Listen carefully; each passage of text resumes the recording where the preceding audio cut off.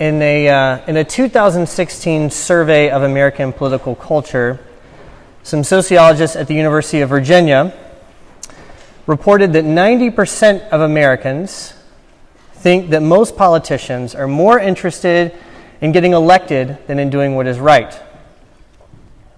They also found that 84% of Americans think that Wall Street and big business often profit at the expense of ordinary citizens. And another 74% agreed with the statement, quote, "You can't believe much of what you hear from the mainstream media." I could give you more statistics, but the basic point should be pretty clear.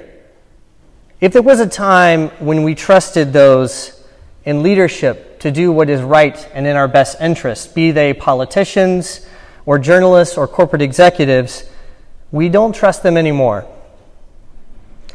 And the evidence of that lack of trust is everywhere. Just think of some of the protest movements that have risen in recent years, from Occupy Wall Street to the Tea Party to Black Lives Matter. Think of the tremendous support for outsider populist candidates in the last election cycle, such as Donald Trump and Bernie Sanders. Whether or not you agree with these protests or the candidates, the fact that they have gained such prominence is a clear sign of the widespread distrust Americans feel toward those in charge. This attitude is so prevalent, in fact, that it has prompted some people to begin wondering whether our very democracy is at stake. Even Francis Fukuyama, the Stanford political scientist who made a career out of arguing that Western liberal democracy is the final form of human government, has begun to wonder whether, in fact, our democracy will be able to manage the deep distrust of the American populace toward its leaders. In times like these, it's easy to despair. After all, there are good reasons why so many Americans distrust their leaders. In 2008, we suffered one of the most severe economic setbacks since the Great Depression. And it was due to the opportunistic greed and irresponsibility of many of our top financial executives and investors. And what happened to those responsible? Well, while many normal Americans suffered, many of them received hefty bonuses or golden parachutes. Look at Congress. It has an abysmal approval rating. Somewhere it's hovering right now at about 13%. But it's pretty understandable. After all, other than keeping the government going, and that only barely, what significant legislation have they passed in recent years to address many of the most pressing problems in our society? And now, for the past 3 or 4 weeks, we have been learning almost daily of yet one more trusted figure whose public persona is contradicted by private predatory behavior. So yes, it is easy to despair. And it's easy to get caught up in the anger and resentment that saturates so much of our social media feeds. But as Christians, of course, this cannot be our response. We are supposed to be a people of hope, a people whose actions and attitudes prompt those around us to ask a reason for the hope that is in us. And when they ask, we're supposed to be able to give a response. This is the theme of my sermon today, a reason for hope in the face of political failure. And the text of this sermon is our Old Testament reading, Ezekiel 34. You can turn to the book of Ezekiel if you have your Bible with you. Ezekiel is a good place to turn in a time of political crisis and national despair, because that is precisely the situation in which it was written. Ezekiel was a priest who lived among Jewish exiles who had been taken captive by Babylon in the year 597, due in no small part to a series of truly terrible kings. It was in the 5th year of their exile, Ezekiel tells us, when he first received his prophetic call. And for the next 20 or so years of his life, he continued to receive messages from God and he continued to prophesy. The audience to which Ezekiel brought these messages were other Jews like him who had been taken captive and exiled from their home. You can imagine then that they were not in terribly high spirits, and you might expect Ezekiel's messages to be comforting, positive, uplifting. For the most part, however, if you read the book, his message was not one of hope, but one of judgment. For the first 5 years or so of his ministry, he prophesied of the forthcoming destruction of the city of Jerusalem and of Solomon's temple. And he told the people that this destruction was a consequence of their sin and rebellion against God.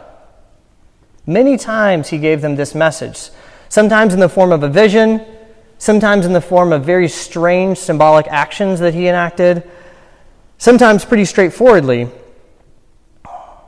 But it seems the people didn't listen. They regarded Ezekiel as something of an entertainer. They compared him to a singer of love songs with a beautiful voice. Ezekiel was a show, and they loved attending, they loved watching Ezekiel, but they didn't really do anything in response to his actual message. But God told Ezekiel that Jerusalem would be destroyed, and that when it happened, the people would know that he was not an entertainer, but a prophet of God. And so it happened. Babylon besieged Jerusalem again, and this time they destroyed it and its temple. Mount Zion, the city of God, had come to an end. This is the context of Ezekiel 34. It's just in the previous chapter, chapter 33, that the news of Jerusalem's destruction arrives. And now another message comes. In verse 1 we read, "The word of the Lord came to me." God has something to say. And the word that he gives is a word of judgment against the, quote, shepherds of Israel. Well, who are these shepherds? Shepherd was a common metaphor in the ancient Near Eastern world for kings. As one ancient Babylonian proverb puts it, in the absence of a king, the people are like a flock gone astray without a shepherd. It's an illuminating metaphor, since it draws attention to the similarity between the role of shepherds and the role of rulers. Like a shepherd, a good king should provide for and protect his people. According to the word that comes to Ezekiel, however, this is precisely what Israel's kings have failed to do. Instead of feeding and sheltering their sheep, they have eaten and abused them. Instead of protecting those who are weak, caring for those who were sick, and seeking after those who were lost, they have neglected their sheep and ruled them with ruthless force. Ezekiel doesn't explain precisely how these shepherding metaphors relate to concrete actions of Israel's rulers, but it's not very difficult to imagine what he had in mind. We know what it is like to have rulers who care more about their own careers and happiness than the well-being of those under their care. We have seen how those in power can take advantage of their status and neglect the weak and the sick and the poor. If the statistics I mentioned just a moment ago are accurate, it seems we're even starting to expect this sort of behavior. And if Israel had listened to Samuel way back when they first asked for a king, they ought to have expected this sort of abusive behavior as well. Samuel told them what they would get if they demanded a king. Someone who would take their children as his servants, someone who would take their land and produce for his own use. But did Israel listen? No. They wanted a king. They demanded a king. Well, they got their king, but it turns out that the king was pretty much like what Samuel said he would be. Basically, all their kings were. Remember that even the greatest king they had, the shepherd king himself, King David, used his position to steal the wife of a loyal subject and murder that subject so as not to be found out. And David was a saint compared to most of them. But just because corrupt and unjust behavior is common among those in power, and just because it was common in the lives and actions of Israel's kings, does not mean that God overlooks it. The word that God gave to Ezekiel for these shepherds was unambiguous. Behold, I am against the shepherds of Israel, and I will require my sheep at their hand and put a stop to their feeding the sheep. This is a word that we need to hear today. This is a word especially that victims need to hear today. They need to know that our God is a God of justice. Nothing escapes his view, and he cares deeply about wrongs that are committed and the victims of those wrongs. Politicians may think that they can hide their abuses through financial settlements and non-disclosure agreements, or that they can get away with them by simply appealing to the tribal loyalty of political partisanship, but nothing is hidden from God. Powerful film executives and famous television hosts may think that their status gives them free rein to treat their subordinates as objects for their own pleasure and abuse, but God still holds them to account. In and of itself, this is a cause for hope.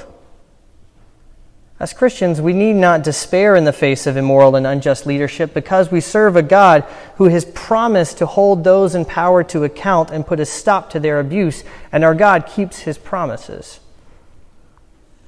But this is not all. In verse 11, Ezekiel continues delivering his message from the Lord, and here he gives us an even greater reason for hope. Listen to this. For thus says the Lord God, behold, I myself will search for my sheep and will seek them out. As a shepherd seeks out his flock when he is among his sheep that have been scattered, so will I seek out my sheep. This is good news. Better even than the news that God was going to free his people from the hands of abusive leadership. In fact, it would not be going too far to say that this is Ezekiel's announcement of the gospel. That God himself will become his people's shepherd. That he will be their king. For what Ezekiel is announcing is not just that God will bring an end to injustice, or just that he will hold those in power to account, though he does say that. Nor is it just an announcement that God will replace Israel's abusive monarchy with a more representative form of government. I'm very grateful to live in a democratic republic instead of a monarchy and dictatorship, but I think we are all well aware that simply having a more representative form of government is no guarantee against corruption or abuse. No, the news that Ezekiel brings to Israel is a much greater promise than mere political reform. This is news of a regime change. News that a new king is coming. News that God himself will be Israel's king. And with God as king, Israel will finally know what it is like to have a good shepherd. If someone asks you what the gospel is, you can't find a much better summary than this. Here's what God says. I myself will be the shepherd of my sheep, and I myself will make them lie down. I will seek the lost, and I will bring back the strayed. I will bind up the injured, and I will strengthen the weak, and the fat and the strong I will destroy. I will feed them in justice. As Christians, we spend a lot of time talking about how we ought to live on the basis of our faith in Jesus, or how we have been invited to play a role in the mission of God. These are very important things to talk about. After all, God has given us responsibility as moral agents and instructions about how he wants us to live and a role to play in his mission. Strictly speaking, though, this is not the gospel. When the word of the Lord came to Ezekiel, it did not come to bring advice. It came to bring a promise. The word of the Lord did not come to tell Israel, look, you've had a really long line of bad kings, and that's part of the reason you're in this mess. So if you want things to improve, if you want to prosper again, then you should really start finding some better kings, or just scrap this monarchy thing altogether. Don't get me wrong, the book of Ezekiel does contain many admonitions for Israel to repent of its sin and obey God, but that is not the word that Ezekiel bears now. Here, the word of the Lord that comes to Ezekiel is not mere advice. It is good news. It is not God telling Israel how to fix things or shape up. It is God promising to fix things himself. Maybe this doesn't seem like great news to you. Maybe you think that having any king at all feels oppressive, that it would be far better to simply be given the freedom to live how you want, independent, subject to no one. This is America, after all, land of the free, where we are all masters of our own fate and captains of our own soul. But here's where the shepherding metaphor is really quite helpful. Because the truth is that all of us, even those who have managed to do very well in convincing others and perhaps even ourselves that we are really doing quite well on our own, all of us are really like sheep. Because on our own, we tend to make stupid choices, wander off in the wrong direction, and end up hurt, lost, and in danger. This was true of the people of Israel. I mean, there's a lot of history. You can just read their story. And it's true of us. We need a shepherd who will find us when we are lost and care for us when we are hurt and lead us to a place of happiness and rest. God is that kind of shepherd. As Psalm 23 says, He is a good shepherd who makes us lie down in green pastures and leads us beside still waters and restores our souls. So when He promises Israel to replace their kings with Himself, it is very good news indeed. If you read on to verse 23, however, you'll notice something a little strange. Throughout this whole section, beginning in verse 11, God is promising to Israel that He will be their shepherd. But now, in verse 23, there seems to be a shift in that promise. In verse 23, He says, quote, "And I shall set up over them one shepherd, my servant David, and he shall feed them. He shall feed them and be their shepherd." Well, which is it, Ezekiel? Is God promising that He Himself will be Israel's shepherd and king? Or is He saying that He will give them another king, a human in the likeness of King David? Well, unless we think that the prophecy is just a flat-out contradiction, it would seem to be that the answer to this question is both. Yes, God Himself will be the shepherd. Yes, the human David, or a human in the line of David, what the prophet Jeremiah refers to as the righteous shoot coming out of the Davidic lineage, will be the shepherd. Yes, both. With this passage in mind, we can perhaps read some of Jesus' comments in the Gospels in a new light. In the Gospel of Mark, Jesus begins His ministry with an announcement. The kingdom of God is come near. On the face of it, this isn't so much a statement about Jesus Himself, though, as simply a repetition of Ezekiel's announcement. God Himself is becoming king. That's what Jesus is saying. Yet when Jesus does get around to talking about Himself, He frequently implies that He is, in fact, the one who is king. In John 10, He even uses Ezekiel's shepherd metaphor, but instead of saying that God is the good shepherd, He calls Himself the good shepherd who lays down His life for His sheep. And in Matthew 25, our gospel reading for today, Jesus tells His followers that when He returns, He will return as a king in glory, sitting on His glorious throne, and that He will judge the nations as a shepherd separates sheep from the goats. In other words, the message that Ezekiel brought to those exiled and beleaguered Jews bears a striking resemblance to the message that Jesus brought to His followers as they suffered under the oppression of sin and Roman rule. As the Anglican bishop and New Testament scholar N.T. Wright has said, this is in fact the primary message that all four of our Gospels wish to convey. While Ezekiel's good news for Jewish exiles was the promise that God would be their king, the message that the New Testament Gospels desire to communicate, according to Wright, is how God became king. And the answer that they give is that God became king in the life, death, resurrection, and ascension of a Palestinian Jew named Jesus. The story of Jesus provides an answer to Ezekiel's twofold promise that God Himself will shepherd His people and that David, the king, would return.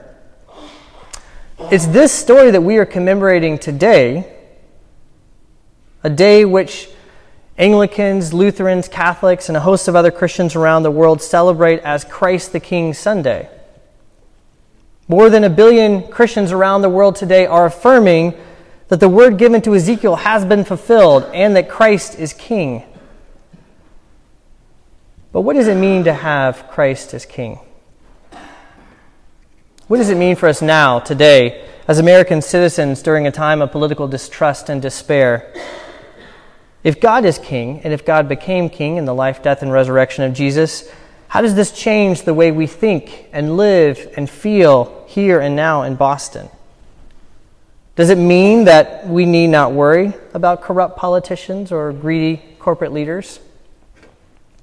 When we hear, sometime this week, as it seems we inevitably will, the news that yet another person who is rich and powerful, maybe someone we trusted, has used their wealth and position to harass, demean, abuse, or prey on the weak, should we as Christians just ignore it and pay no heed because, after all, Jesus is King? Well, no, of course not. If we are really members of Christ's kingdom, then we should hunger and thirst for righteousness, which is justice. And we should follow our King in taking the side of the weak and the vulnerable and the victims of wrongdoing, be they women who face harassment in the workplace, or religious or ethnic minorities who are victims of discrimination, or unborn and unwanted children who are treated as expendable. Just because the Jews in exile were told that their future hope rested in God becoming their king, they were not therefore exempted from caring about the well-being of their neighbors or working toward the betterment of the society they lived in.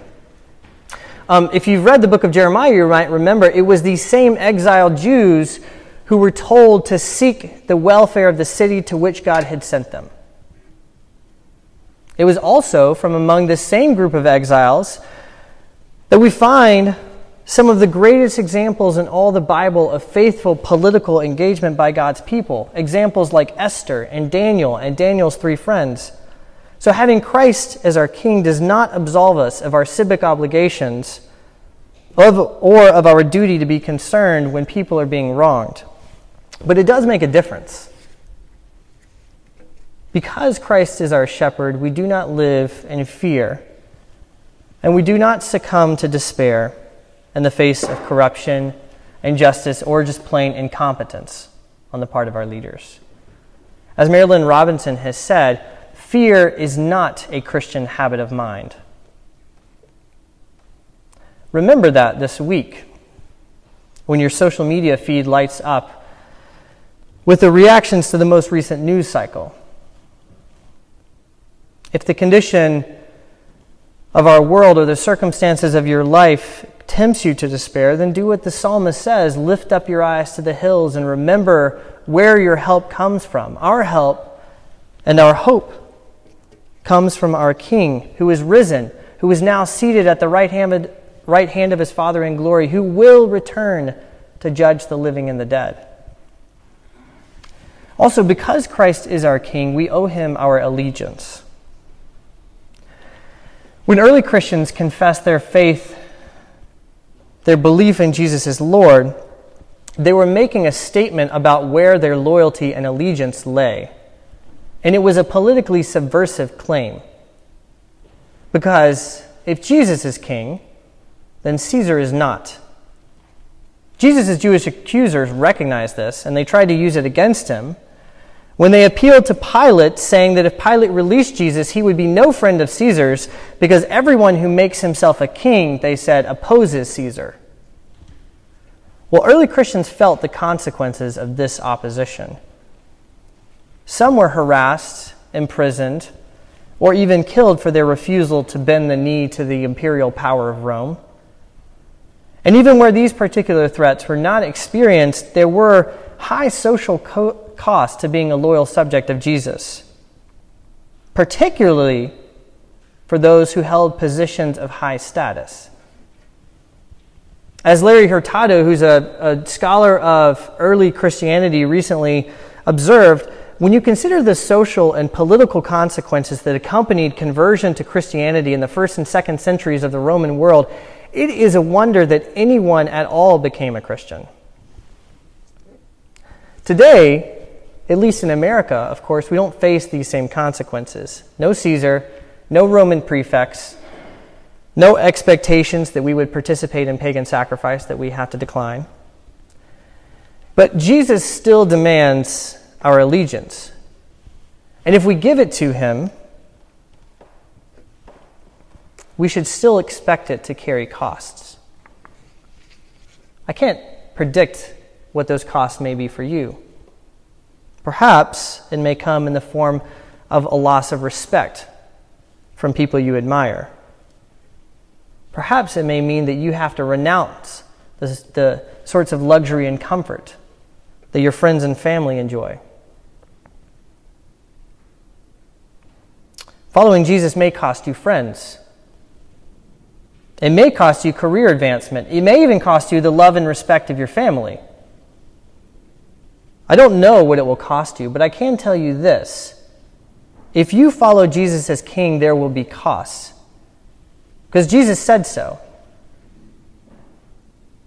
And if so far it has cost you nothing, then you may need to start asking yourself whether you have actually given him your real allegiance or not. Finally, we know that our King is returning. This is good news. Since, as our reading from 1 Corinthians today reminds us, the return of our King will signal the defeat of everything that harms us, even death itself. It also means, however, that we must live in anticipation of his return. This is the theme of the entire chapter of Matthew 25, the last section of which we read today for our gospel reading. Matthew 25 is Jesus' last great sermon in the Gospel of Matthew. And he uses two parables, one about virgins waiting for a wedding processional, and one about servants who are entrusted with a task and are held to account when their master returns. Both of these parables carry the same message. Be prepared. Get ready. When our King returns, he will return in judgment.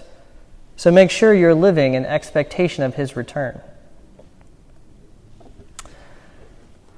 The word that was given to Ezekiel came true. Christ is King. Let us live as if we believe it.